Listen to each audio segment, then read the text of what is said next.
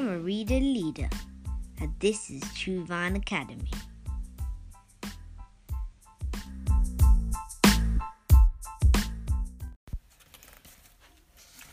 Hello, church. Today we're going to read the passage of Psalms chapter 30, verses 1 to 12. But before we do, let us pray. Now, let us talk about praise. We're going to be talking about who to praise to, where to praise to, and why we need to praise the Lord. Now, we need to talk about who to praise to. We should praise to the Lord Almighty and all the good things He has done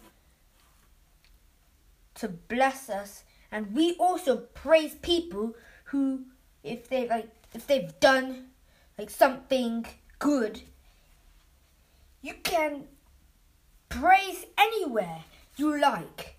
One way of praising is to tell everything that He has done.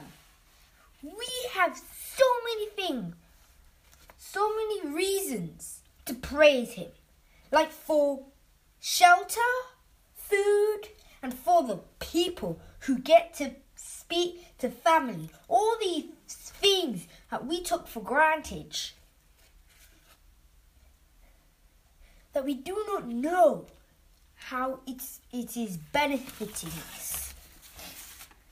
Now, before I close, I just wanted to say that we can't live with God Almighty if we do not praise Him.